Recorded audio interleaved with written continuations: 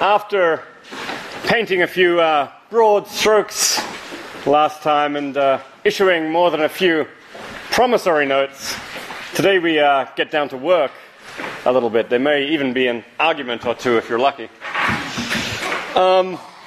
Just to recap a little bit from last time,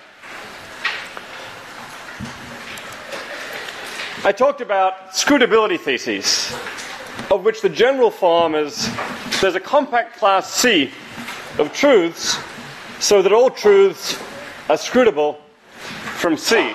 And compact, the first approximation, meant small and non-trivializing.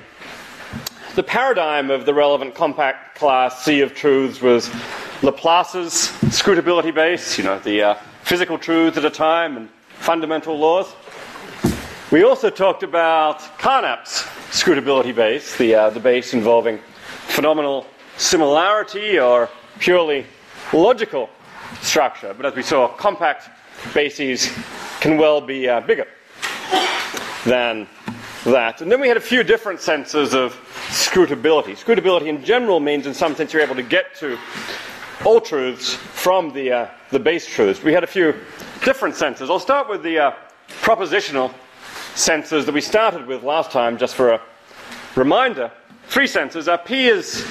Proposition P is empirically scrutable from a class of proposition C if a Laplacian intellect knew all members of C, it would be in a position to know P.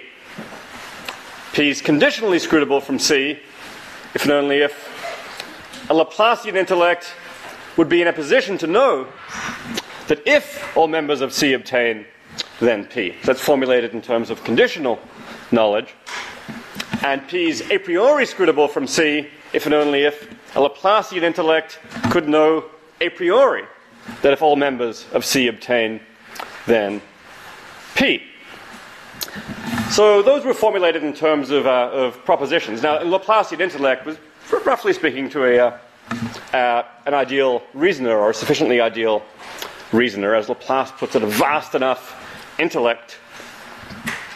For today's purposes, it's more useful to put things in a sentential form. I'm actually going to spend a fair amount of time on the sentential versus the propositional, the issue of sentential versus propositional formulations at the beginning of the next lecture. And those of you who have looked at the online manuscript will have noticed there's a bit about that issue in chapter 2 already. But for today's purposes, I'll just lay it out in sentential form. Here the idea is we'll actually do it to avoid worries about context dependence. We're actually going to do it for uttered sentences, S, for utterances or for sentence tokens. At least the truths which are scrutable or not scrutable, the truths in question will be such sentence tokens. The truths in the base will be sentence types.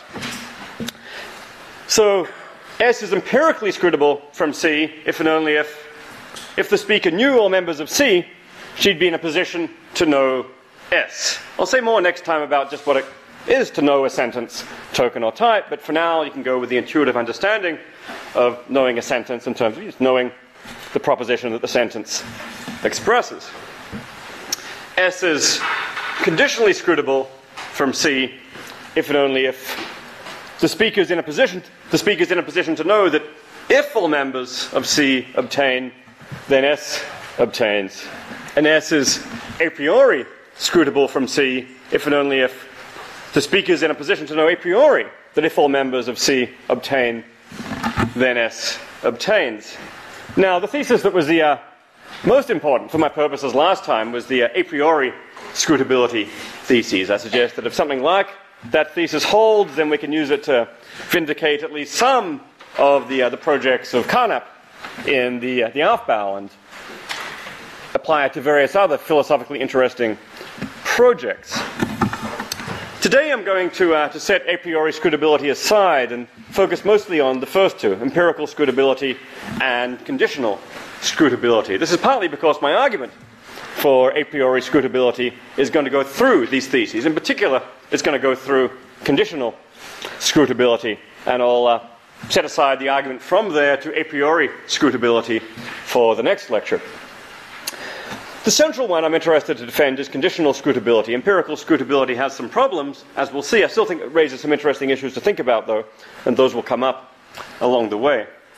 Now, for present purposes, I'm not going to try to argue that, for immediate purposes, I'm not going to try to argue that all truths are empirically or conditionally scrutable from a relevant compact class of C truths. I'll lower my sights in a couple of ways. One of the ways in which I'm lowering the sights for today is to restrict attention to a subset of the class of all truths, a relatively well-behaved set of truths, which I'll call ordinary truths. And I'll argue there's a compact class C of truths such that all ordinary truths are scrutable from C. So ordinary truths, broadly speaking, macroscopic truths about the natural world. Roughly speaking, the biological and the chemical world. Water's H2O. Life on our planet is based on DNA. Platypi are mammals. And since we're dealing with tokens here, uttered by normal human speakers. There are all kinds of hard cases, which I'll set aside for later in the fifth lecture. Mathematical truths, truths about the mental, moral truths, modal truths, truths about the social, metaphysical, ontological truths, truths essentially involving vague expressions, in particular borderline cases, sentences expressing borderline cases of vague expressions, sentences involving names, utterances used with semantic deference, and so on. All those are going to be deferred till later. I won't actually be able to deal with all of them in one talk in a few weeks, but I'll try to deal with a few of them. Today, as I said, I'll focus on conditional and empirical scrutability with issues about a priori scrutability for next time. We're getting some odd noises here. Is this making any difference? Okay for now? Okay. Let's see what happens. Okay. And now, what's the relevant compact class of truths going to be that I deal with today? Well, another sense in which I'm lowering the sights for today, the thought is for today we'll deal with a fairly generous base. We won't try to go for the smallest possible scrutability base, a minimal one. Instead we'll build in a fair amount of stuff to make the job easier for now, while still having a base which is interestingly small and qualifies as compact. Later on, we'll look at making it smaller. The base I'll use is a class I'll call PQTI. A few of you, this may be familiar to a few of you, because in a paper with Frank Jackson a few years ago, we talked about very similar, actually, but there we had a big conjunctive truth called PQTI, closely related to this truth. I mean, that paper was the argument. The thesis I'm arguing for in the current talk is not unrelated to the thesis we argued for in that paper. I think, as you'll see, the arguments and the argument strategies are rather different. The compact class of truths here, then, PQTI, includes, well, roughly 5 things for a start. P, which is a class of truths, class of microphysical and macrophysical truths. I mean, fundamental physical truths, fundamental truths of physics in the vocabulary of a correct fundamental physics. But I'll also allow what I call macrophysical truths, which are, arbitrary truths about physical objects in the vocabulary of classical physics. So space, time, mass, and derivative spatiotemporal times like velocity, forces, and so on, if necessary. Again, that's just in the spirit of generosity. It may well be that the macrophysical truths we can ultimately get from the microphysical truths, but it's still a highly restricted vocabulary. I should say that I'm largely going to set aside issues about quantum mechanics here, so we can take ourselves, for now, to be assuming not necessarily a entirely classical physics in the base, but a relatively classical physics, perhaps a Bohmian. We can work with the Bohmian interpretation of quantum mechanics for now, if you like, and then those issues can again be revisited later. Q will be the class of phenomenal truths, truths about conscious experience. truths about what it's like to be a conscious subject in what I call a pure phenomenal vocabulary. The details of that don't matter too much, but the rough idea is the kind of expression such that by grasping these truths, one understands what it's like to be the subject in question. In the spirit of generosity, I think it's also for certain purposes useful to build in a bit more here into Q. For example, build in some other mental truths, intentional truths about what subjects believe, what they desire. Secondary quality truths about the distribution of secondary qualities over objects in the world, colours, pictures, tastes, and so on. I say these are optional because they both raise a couple of problematic issues. It's not obvious, not everyone accepts there are secondary quality truths. If we do go with secondary quality truths, I think we should restrict them to normal human secondary qualities, at least for now. And with intentional truths, there's a worry about trivializing mechanisms in the background, one I'll talk a lot more about in the fifth talk. But for certain purposes, it's useful to build them in. I think one can do without them.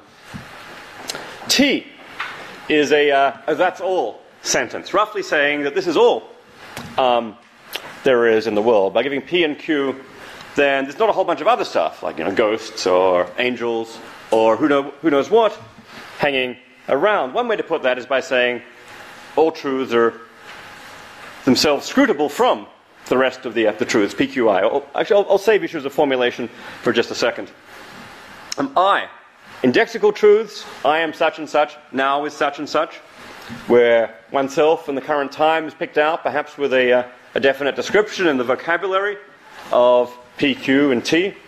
And finally, I'll allow laws and counterfactuals in the vocabulary of P and Q, insofar as there are such truths, truths about laws, truths about what would have been the case under certain circumstances specified with antecedents and consequence in the vocabulary of P and Q. So an awful lot built in there, but still a compact, I think pretty clearly a compact vocabulary. Now, one tricky issue here comes with the characterization of T. So that's all truth. There's one pretty obvious way to characterize T. I mean, in the case of that's all truth is fairly familiar from discussions of physicalism and supervenience. In the case of physicalism, one natural way to characterize T is to say that the world is a minimal world in which, say, these physical truths obtain, or all positive truths are necessitated by P. The trouble is that those formulations are modal formulations using the notion of necessity of possible world. The corresponding natural formulation here is something like all positive truths are a priori entailed by base truths. And that's a characterization which brings in the notion of a priority. One reason I want to start with empirical and conditional scrutability is to avoid issues about a priority at this point and controversies over the a priori. So, if possible, it would be nice to avoid bringing in the very notion of the a priori into the base at this point. So I think there's an alternative way to proceed without building T into the base. And this is to argue instead of arguing that all truths are scrutable from PQTI, argue that all ordinary positive truths are scrutable from PQI. Where here a positive truth is one such that if it holds in a scenario, it holds in all outstripping scenarios. And here the idea is there's a intuitive relation of outstripping between scenarios. In the first instance, start with possible worlds. The idea that one world outstrips another world when intuitively it contains a intrinsic duplicate of the first world. So, a world like this one with a bunch of angels or a bunch of extra consciousness in it, and everything else is the same, will outstrip this world. So then the thought is a positive truth is one such that if it holds in a scenario, holds in all outstripping scenarios. This takes the notion of takes the modal notion of a positive truth and moves it into an epistemic key. The details are a bit fiddly, but they don't matter too much for present purposes. Or intuitively, we can just say a truth that can't conceivably be falsified by adding to a world. So it looks like there are more than 5 particles, for example. That looks like a positive truth, holds in all holds in a given scenario, holds in all scenarios that intuitively contain it. But not, on the other hand, there's no ectoplasm, everything alive is made of DNA, and on you go. I don't claim this distinction corresponds exactly to the intuitive distinction between negative, positive truth, classed in terms of logical form, but it's the notion that's useful for our purposes. Given this claim that all ordinary positive truths are scrutable from PQI, I think you can get back to the claim that all ordinary truths are scrutable from PQTI, or at least, given the claim that all positive truths are scrutable from PQI, you can get to the claim that all truths are scrutable from PQI. Non-trivially, I think you need a couple of claims there, in particular S5 for something like the a priori modality. But I think that case can be made. Okay, so that's all background, really. Now I'll get to argument. Initial argument for the scrutability of all ordinary truths from this base. And for this purpose, I'm going to invoke a hypothetical device which I will call the cosmoscope. The cosmoscope, well, the easiest way to get a grip on cosmoscope is by thinking about Google. You all know Google Maps, right? Use it quite a lot. You know Google Earth, and so on. Has these multiple views of the world. You know, the satellite view and the street view and the map view. Well, the cosmoscope is really Google Cosmos. It's coming one of these days. You just know it. But far more powerful than any of the Google devices to date. I mean, who knows what they'll do in a few years. The cosmoscope is a virtual reality device, roughly, that stores the information in PQI and makes it usable. So it contains about at least 5 components. First, a supercomputer to store all that information in PQI and to perform a lot of relevant calculations and manipulations. Second, holographic tools that zoom in and out and display information about matter in regions. Here it's very much like the Google model at all the different scales, 3-dimensional scales, and we can go through time as well, little movies of different areas of space and time. We can use the information in, for example, the macrophysical information in P to characterize what's going on in those spaces macrophysically and display a little geometrical movie. If we have things like secondary qualities built in, we can even have colors and the like in there, just as Google Maps does. 3, we'll have virtual reality for knowledge of experience. So I guess number 2 we can think of as, well, you might have thought of it as number 2 as some TV screens. Maybe it's better to think of it actually as a holodeck, like on Star Trek. We wander through this 3-dimensional space.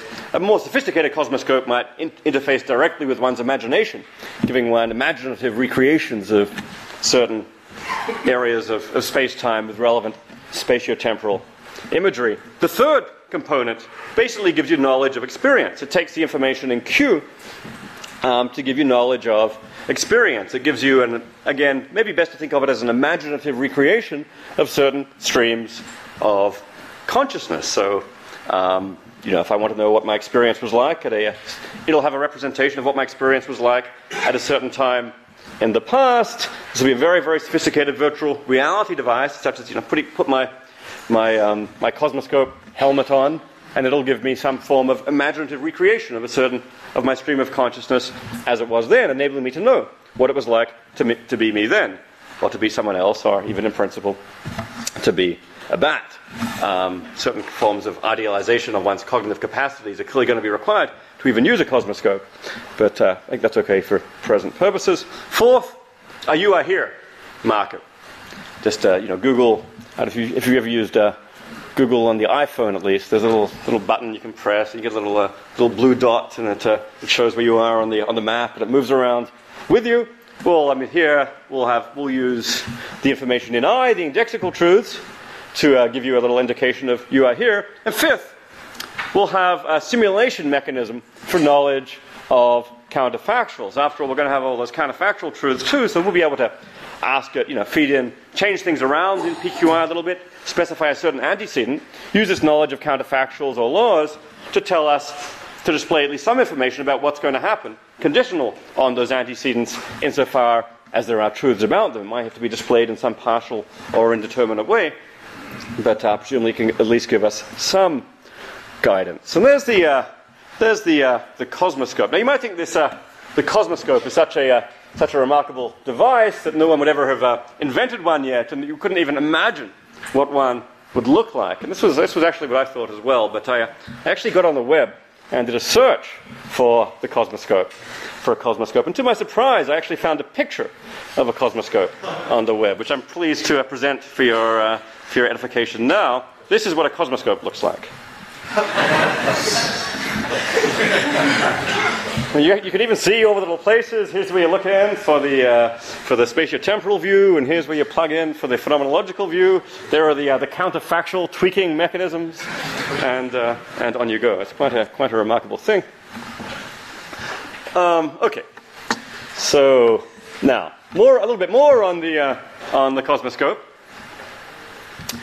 One can use a cosmoscope in a couple of different modes, what I'll call empirical mode and conditional mode. A cosmoscope in empirical mode tells one about the character of one's own world, the character of the world you are in when using the cosmoscope. And insofar as the cosmoscope is itself a physical device, it'll have pictures of the cosmoscope, and on you go. This is relevant. This, I think, is the most relevant mode for empirical scrutability. One can also use a cosmoscope in conditional mode. Cosmoscope in conditional mode tells one about a scenario that may or may not be one's own world, to enable conditional conclusions. I mean, you can imagine something like, the cosmoscope taking a snapshot of a certain possible world or of this world. Then we go to a counterfactual scenario where someone's using a cosmoscope with conditional information that describes that original world. That's not true of the world where the cosmoscope is used. So then we could even have a cosmoscope that tells us all about a world where there is no cosmoscope. And we could entertain conclusions conditional on a specification of such a world. That's relevant to conditional and a priori scrutability. Now, how are we going to use a cosmoscope? Well, we got our scrutability theses, we formulated them in terms of subjects making utterances of sentences. So say a subject utters a sentence S, like, here's what the weather is going to be fine tomorrow, or the next, there'll be another general election in the UK within the next 2 years, or Oswald shot Kennedy. Then they could, in principle, use a cosmoscope to investigate the truth of S. A couple of different ways. In empirical mode, you could just use your cosmoscope and zoom in on all the different views and different bits of the world and get a handle on the truth of S directly. Or in conditional mode, after having made such an utterance, you can determine whether, if things are as this particular cosmoscope is now describing, S is true, where one's agnostic on whether things actually are that way. Now, it's important to note here that the concepts in S, using the use of concepts like high-level concepts like weather and election and water and Kennedy, if they're used, those concepts aren't built in to the cosmoscope. The cosmoscope is just dealing with the information in PQI and doing manipulations and macrophysical information and phenomenological information. Any concepts used in S are possessed by the subject, and the subject needs to take that information delivered by the cosmoscope and make certain inferences with it. Likewise, reasoning using those concepts is done by the subject. I'll also take it, at least for today, that the subject has ordinary human background knowledge. I'm not trying to defend the a priori scrutability thesis today, so I don't need to talk about subjects which have no empirical information, Cartesian superbabies, which are just capable of reasoning alone. For today, I'll presuppose a subject with ordinary human background knowledge, although I'll end up arguing that such knowledge isn't essential to relevant scrutability theses.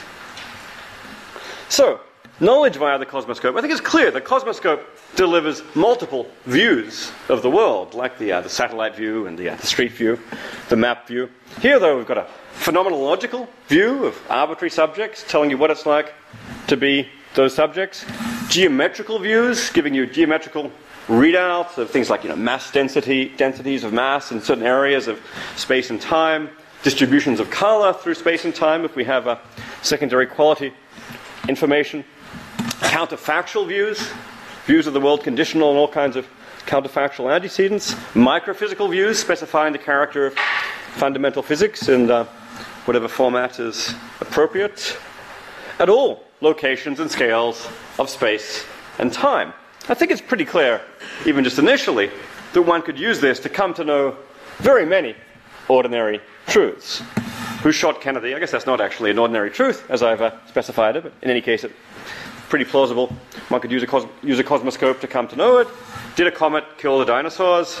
Is there life on other planets? So I think one can put this into the form of an argument, which I'll call the cosmoscope argument.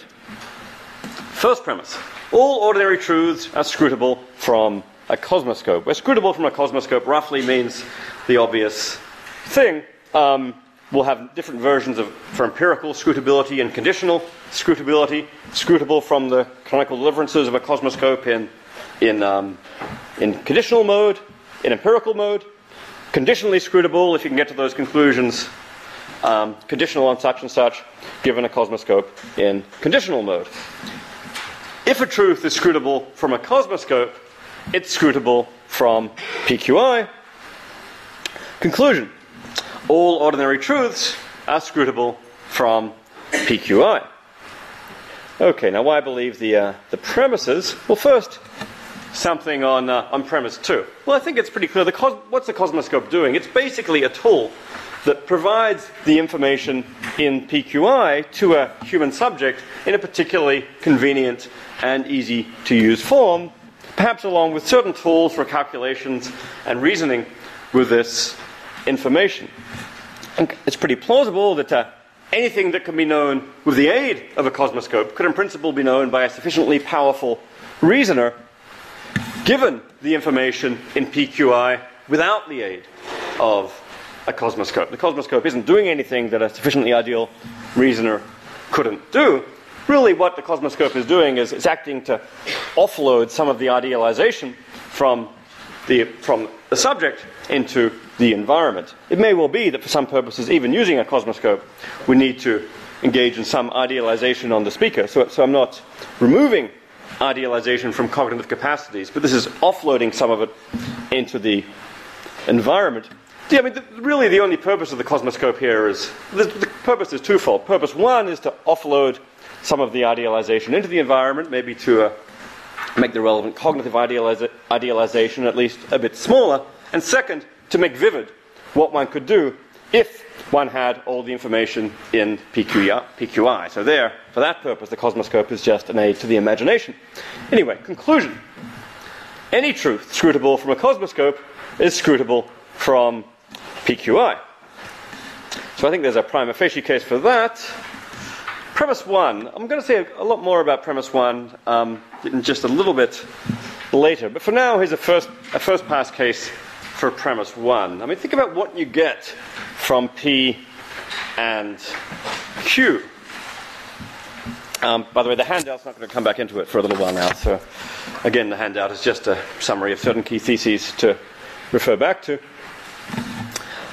P enables knowledge of geometrical structure and dynamics at all levels, distributions of mass through space and time. With Q, also distributions of qualities through space and time with secondary qualities. Q enables knowledge of experience of all kinds of subjects, and indeed knowledge of appearance by all kinds of subjects. Knowledge of the kinds of experiences produced by arbitrary objects, and indeed knowledge of their secondary qualities and the like, if we built that in. Together, PQI enables knowledge of actual and counterfactual appearance of bodies of matter in one's environment, their behavior in, broadly speaking, geometrical spatiotemporal terms, their low-level physical composition, their distribution throughout space and time. So it enables knowledge of an awful lot. It's arguable this gives us at least the kind of information that we go by in ordinary perceptual investigation of the world, a point I'll come back to shortly. Furthermore, even there might be some stuff which is left open by ordinary perceptual investigation of the world because we don't have experiences of them, the future, the past, the very small. There might be skeptical worries about whether things really are as our perception seems, but it looks like PQI even has the information built in, especially in P, but also elsewhere, to verify to see how things are in the past, the future, and so on. So there's a prima facie case, I think, that knowing this enables one to know all ordinary truths. With this kind of information, you'd have the information it takes to figure out that that stuff out there, the H2O, that's water, that platypi are mammals, and on you go. I'm going to come back to this thesis much more in section 4 to give a more sustained argument for it. Now, let's see. Empirical and conditional scrutability. Maybe for reasons of time, I'll just briefly go over a couple of issues specific to empirical and conditional scrutability. I mean, there are just a couple of fiddly and interesting issues involving empirical scrutability, which I don't think are really essential to the overall argument scheme here. In fact, for the purposes of argument, it's possible to go straight to conditional scrutability. Still, empirical scrutability is interesting for a couple of purposes. First, I think it provides where conditional scrutability and a priori scrutability seem to be sort of broadly rationalist thesis about what one can know conditionally on the world from a background of very little. Empirical scrutability is a more broadly empiricist thesis about if one actually went out and investigated the world, what could one come to know? So the thought is it's a way of bringing in someone of a more empiricist orientation. Second, some of the issues which come up here tied to Fitch's paradox and unknowable truth are just interesting. But I'll just briefly mention the particular kinds of fiddly issues which come up for empirical scrutability and then for conditional scrutability. I mean, empirical scrutability, remember, said that for all ordinary truths, yes, if the speaker knew all members of PQI, she'd be in a position to know, yes. Now that should raise some red flags, I think, for a lot of people who have thought about Fitch's paradox, Fitch's problem, and the like, which suggest there are some propositions, and indeed plausibly some sentences, that can't be known. So what's going on here? Well, I mean, I think one... so take the truth that Q and no one knows. Q, it looks like that's a truth that can't be known for reasons I discussed last time. Furthermore, when you think about it, I think some of these more specific truths like P, Q, or PQI considered as conjunctive truths. If PQI is a truth which is only true in a world with a very specific physical and phenomenal format, and let's say it's a world where no one knows PQI, let's say that any world where someone actually knew PQI would have to be a physically different world. I mean, knowledge of PQI would require someone with a very big brain, you might think, different physical configuration, certainly different phenomenology. It would have to be a world where PQI is full. So it looks like PQ, PQI are themselves truths that can't be known. In the worlds where they're true, they're not known. Another example is the truth, just say it is a truth that, sadly, there's no cosmoscope in our world. And, could you use a cosmoscope to come to know that truth? Well, it appears not in the domain of empirical scrutability. So what's going on here? Well, my diagnosis here is all of these truths have something in common. I call them Fitchian truths, because I take Fitch's truth to be a paradigm. Roughly speaking, they're truths that are unknowable because properly investigating their truth value would change their truth value. So trying to figure out whether PQI is... trying to figure out whether Q and no one knows Q. Well, just say Q is knowable, as we might as well presume. Then, okay, first thing you do is figure out that Q is true. You investigate Q's truth value, you figure out that it's true, and then it would no longer be true that no one knows Q. So the conjunctive truth, what was a conjunctive truth, would now be false in this counterfactual world where one does the investigation, and so on for the other cases. So this suggests a few possible solutions. I mean, the easiest thing is just to move to conditional scrutability, where these worries don't arise. You might try tricks. You might consider things like noticing that this is a counterfactual with an impossible antecedent. If the speaker knew all members of PQI and trying to do some fancy semantics for such counterfactuals, maybe build in something like knew enough members of PQI into the antecedent. You might try changing the consequent to something like know whether S is the case instead of know that S is the case. Or indeed, you might just try changing the antecedent to for all ordinary non-Fitchian truths. All of those, I think, have some promise. All of them also have some problems. But it's kind of fun to think about how this goes in the context of a cosmoscope, particularly. I mean, one question is the whole worry here was these methods, these counterfactual methods of investigating truths. We're going to change the truths about the world. And introducing just say, take our world without a cosmoscope. Now consider using a cosmoscope to come to know our world. Well, that would change the world. You might think, okay, well, we at least want to minimize the impact of the cosmoscope on the world, and thereby minimize the number of Fitchian truths, those whose truth value is changed by the use of this method of investigation. So you might try to, for example, to suppose the cosmoscope is a non-physical device that only affects a local piece of space-time, the cosmoscope room, so to speak, and then erases all traces. So you get to use a cosmoscope just once, and you go in and lock yourself in the room with the cosmoscope, come to a verdict, and then at the end of it, all memories are erased, and things outside that little chunk of space-time are as they were without the cosmoscope. I think the best method here is actually what I call an incomplete. Then the question is, what does the cosmoscope actually tell you? Does it tell you about the old world without the cosmoscope, the new world with the cosmoscope, or what they had in common? I think the best is actually get the cosmoscope to tell you what they had in common. PQI minus, the truths common to the original world and the world of use. So it's got a little black spot at the middle saying, here is the cosmoscope. You may not know anything about this area, but it tells you about what's going on outside the room. And then you can make the case, roughly, that all non-local truths, those not depending on what's going on inside the cosmoscope, are scrutable from PQI minus. This thesis avoids worries, I think, about Fitchian truths. So that's, this I think is worth some attention in the context of minimizing a Fitch problem, but really not essential to the argument. Conditional scrutability, on the other hand, is important for the argument. Essential to the arguments that follow.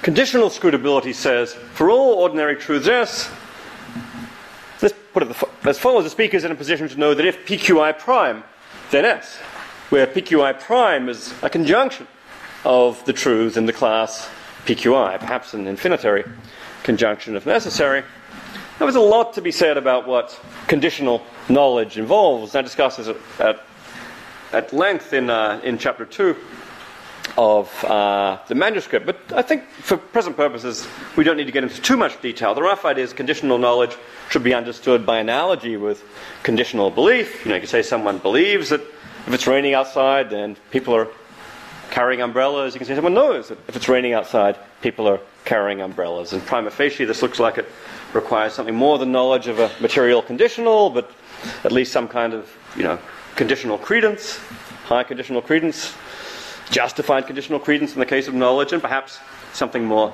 besides. Lots to say about that. There are some issues, by the way, about self-doubt cases, I think, which apply especially to conditional scrutability as well as empirical scrutability. Cases where actually in the world one is unreliable about a certain subject matter. One conditionally supposes one's taken a drug that makes one bad at mathematics. What should one then conclude conditionally on that? And I think that requires some special treatment, especially in the idealization. Again, I discuss that in the manuscript, but I'll skip over it here. Now then, to argue for conditional, I think the argument from conditional scrutability, basically, the cosmoscope argument can be used to argue directly for conditional scrutability. All ordinary truths are conditionally scrutable from a cosmoscope, and so from PQI, and the argument from knowability, which I'm about to give, can also be used to argue for it. There is the thought, I won't go over this somewhat complicated-looking argument from empirical to conditional scrutability. But here the thought is, just say you had established that watered-down empirical scrutability thesis that I discussed a couple of minutes ago, where we excluded certain Fitchian truths, in particular the non-local truths, and just say we'd established empirical scrutability of those. Well, then one thought is we apply something like a conditionalization.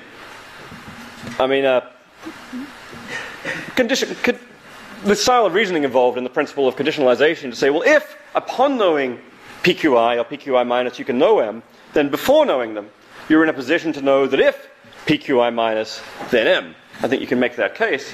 Now, so far that's restricted to non-local non-local ordinary truths M, but then we say, okay, well, the same actually applies to local ordinary truths. And here the thought is that, okay, well, locality of truths, the Fitchian nature of certain truths, the fact that their truth value changes on investigation, poses a distinctive obstacle for empirical scrutability, but no special obstacle for conditional scrutability. So those ones, if all the other ones are conditionally scrutable, these ones ought to be conditionally scrutable too, and then we get to the conclusion. But for present purposes, I think the direct argument will do. Now I think what I'll do, what I'll concentrate on for the remaining time is another argument, which I'll call the argument from knowability. So, let's grab a drink.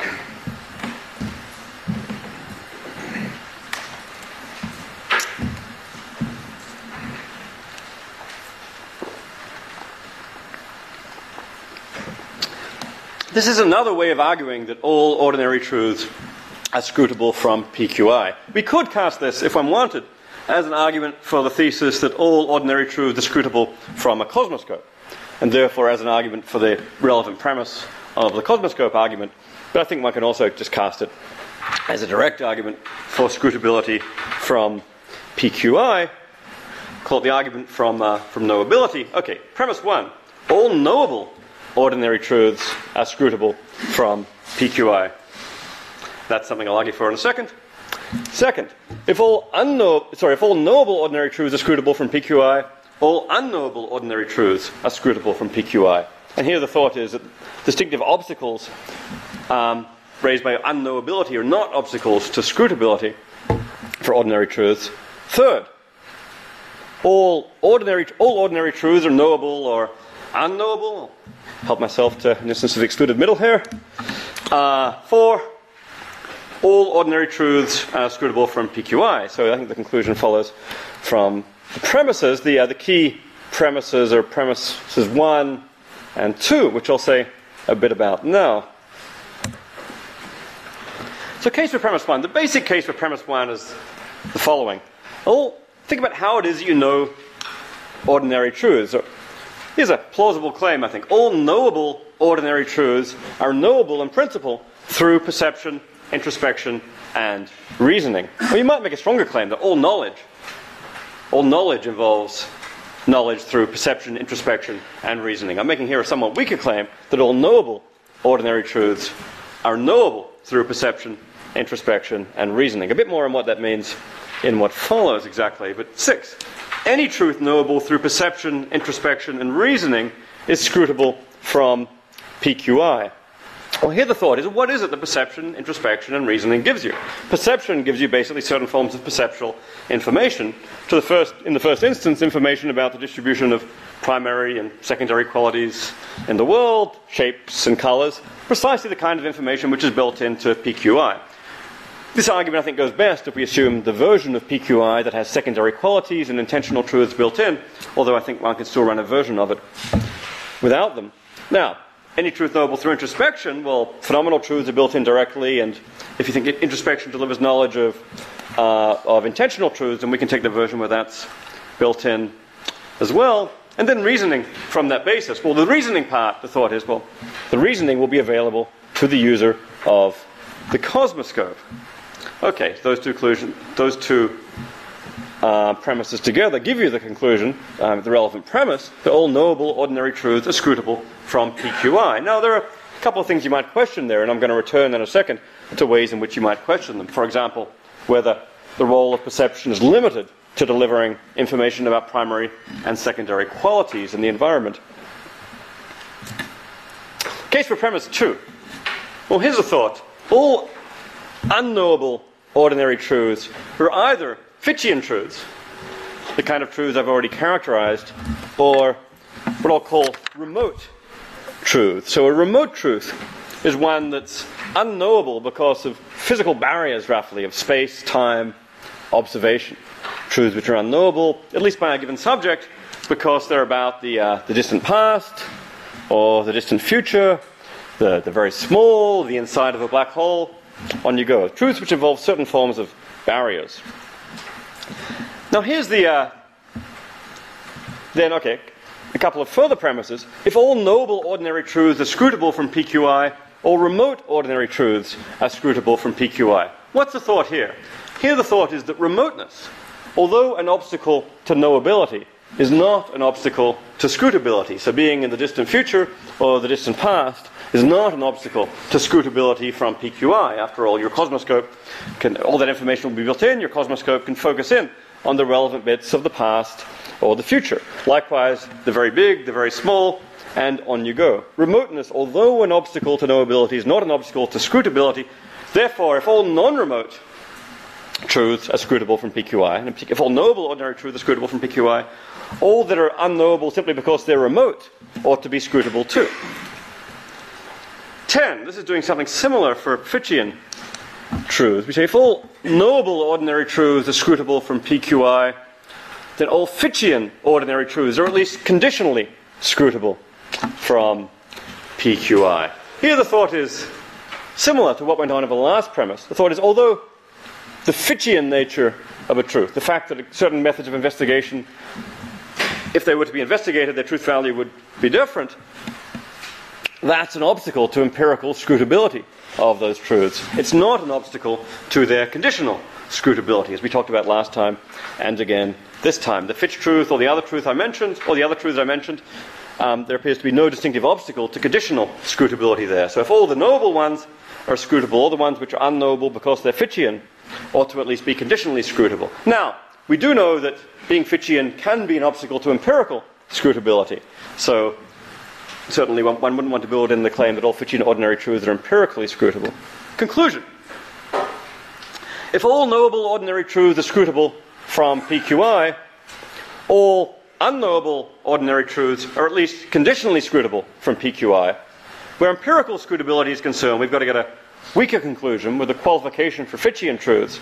All non-Fitchian unknowable ordinary truths are empirically scrutable from PQI. Conclusions of the argument. Well, for conditional scrutability, I think we've got to the conclusion that all ordinary truths are conditionally scrutable from PQI, as in the original formulation. And for empirical scrutability, perhaps we've got to the conclusion that all non-Fitchian ordinary truths are empirically scrutable from PQI. Okay, so that's another way of arguing for the relevant scrutability conclusion. Now, something to be said. I said I'd revisit premise 1. I mean, I think the main substantive premises in this argument, so, I mean, you might want to think about premise 8. Maybe there are other forms of unknowability besides being Fitchian or being remote, and then we could talk about whether that impacts scrutability. But the other key premises are, well, the one are 5 and 6 here in the case for premise 1. I'll focus on those. Premise 1. So I put this as follows. I call this perceptual knowability. All knowable truths are knowable through perception, introspection, and reasoning. I think for this to work, you've got to give it a slightly tighter formulation. All knowable truths are knowable through reasoning from introspective beliefs, those you get so basically from endorsing introspection, beliefs about one's mental states, and through perceptual beliefs, those resulting from endorsing perceptual experience, taking an experience at face value. So I experience a brown surface in front of me, then an experience that takes that at face value is one that says, okay, there is a brown surface. And the claim is going to be that everything that we can know in principle through perception and introspection. And if we can know them through perception and introspection, we can know them. I don't think we have to know them through this particular form of forming perceptual and introspective beliefs based on introspection. There are other forms, but the claim is they can be known this way. Then the thought is going to be, well, the contents of the relevant introspective and perceptual beliefs will be built into PQI if we take the generous reading of PQI, or at least I would argue scrutable from PQI. If not, and then we get to the relevant scrutability conclusion. Now somebody might question this premise in a few different ways. I mean, it might seem, for example, objectionably foundationalist that one's arguing that all knowledge is grounded in certain foundational bits of knowledge, deliverances of perception about primary, secondary qualities, deliverance of introspection. I don't think it's actually making quite such a strong claim. So I mean, what are the kinds of objections you get to foundationalist theses about knowledge, or to strong ones like the one I just mentioned? Well, one of the obvious thoughts is there are alternative ways to have knowledge, not necessarily grounded in those perceptual and introspective beliefs. Some people think that knowledge through testimony is not grounded in perceptual and introspective beliefs. Some people think knowledge through memory is not grounded in perceptual and introspective beliefs. Knowledge through blind sight, maybe it's not grounded in perceptual experience at all. The knowledge of a chicken sexer isn't obviously grounded in some form of reasoning from contents of perceptual beliefs. And nothing here requires denying that these forms of knowledge are possible. It just requires the weaker claim that everything knowable this way is also knowable in principle through reasoning from perceptual and introspective beliefs. So, what's knowable through testimony is also knowable without using testimony. What's knowable from memory is also knowable without using memory. What the person with blind sight knows can also be known by someone not using blind sight. What the chicken sexer knows can also be known through relatively ordinary perceptual routes, going via beliefs. And I think one can make a pretty plausible case for that. So it doesn't require anything like the strong foundationalism, but still clearly a substantive thesis worth thinking about. Another objection at this point is an objection from high-level contents of perception. Here the thought is that perception doesn't just represent what we might call core properties. Let's say core properties are basically primary and secondary qualities. If you think that experiences are also represented by perception, we can allow those phenomenal properties in as well. So let's say core properties are things like primary, secondary qualities, locations, colors, and so on. Some people think that perception represents non-core properties as well, high-level properties. The property of being a peach, of being Barack Obama, of being alive. So I mean, there's a real dispute here in the philosophy of perception. Some people think that perception just has these core contents, primary, basically colors, shapes, and very thin stuff, whereas some people think there's a whole lot of high-level stuff built in as well, like being a peach, like identities of people, natural kinds, and so on. Now, if you take the line where perception represents non-core properties, you might think there's an objection here. After all, some perceptual beliefs, if you take this line, some beliefs that take experiences at face value, endorsing their content, will concern these properties directly. And truths knowable using these high-level perceptual beliefs needn't be scrutable from PQI. I think if you had the thin view of perception, where it's just colors and shapes, this problem doesn't arise. But if you have the thick view, then it does. Here I think there's a lot to say about this objection. It raises all kinds of interesting questions in the epistemology of perception. But the rough strategy for answering it is something like the following. This is a version of the perceptual knowability thesis, but it's a somewhat stronger thesis I'll call the core knowability thesis. All knowable truths are knowable by reasoning from phenomenal beliefs and core perceptual beliefs. I think one could also do that with introspective beliefs and core perceptual beliefs. So we've restricted perceptual beliefs now to core perceptual beliefs, those involving relevant claims about primary and secondary qualities, the core properties one can get beliefs about from endorsing perceptual experience.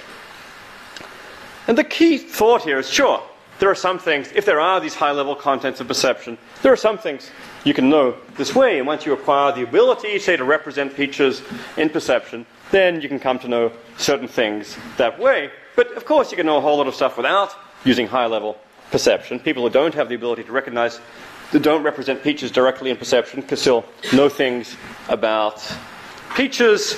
Some people might acquire the ability to recognize electrons in bubble chamber diagrams, for that to be actually being an electron to be represented in their experience. Some people don't. It never quite penetrates their perception in this way.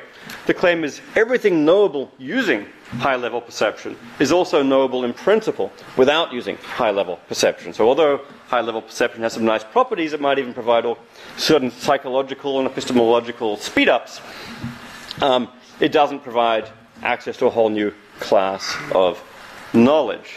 Now, how would one argue for that claim? Well, here all I can do is provide just the briefest outline of a strategy for arguing for that claim. I think it deserves a lot more attention. But here's so premise one, you can take something as sort of a working hypothesis. I think one can run the argument in principle without it, but it simplifies the argument. For all non-core P, take these to be non-core propositions. P could be a proposition or a property. It doesn't matter. Say involving peaches or involving Obama.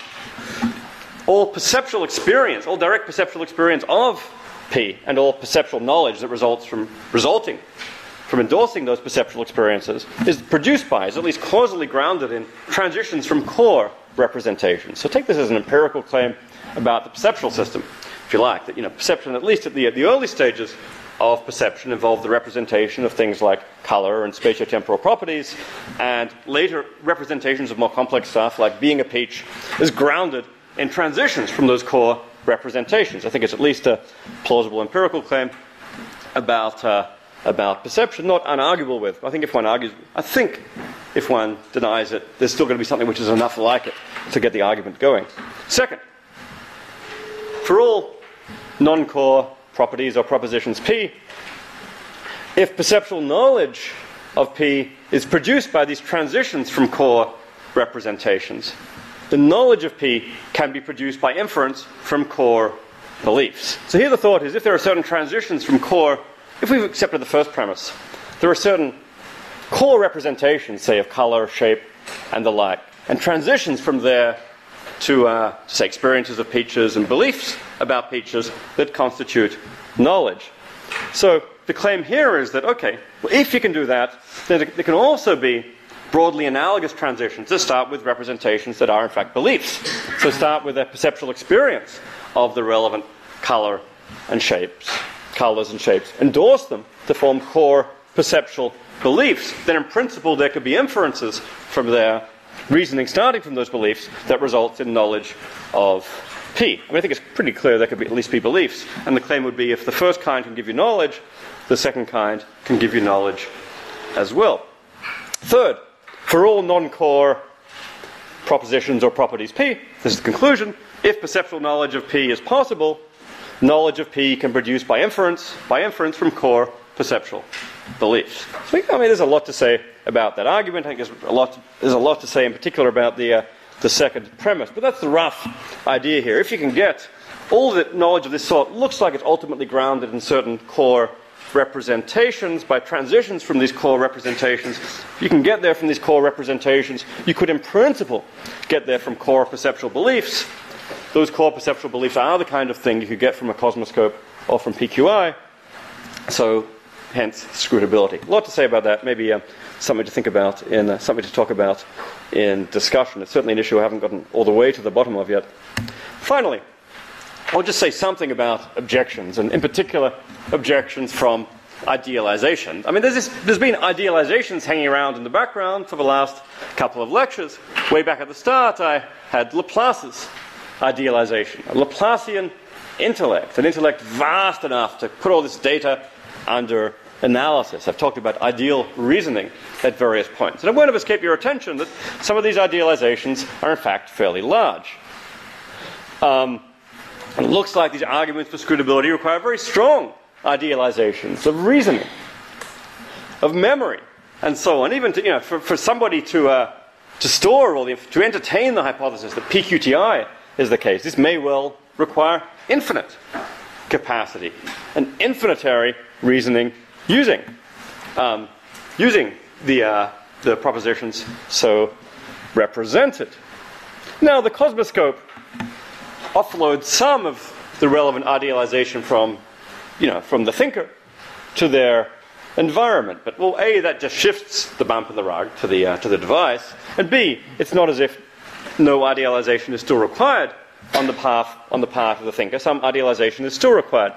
And, at this point there are a number of natural objections. I think one objection that one sometimes gets at this point is the famous incredulous stare.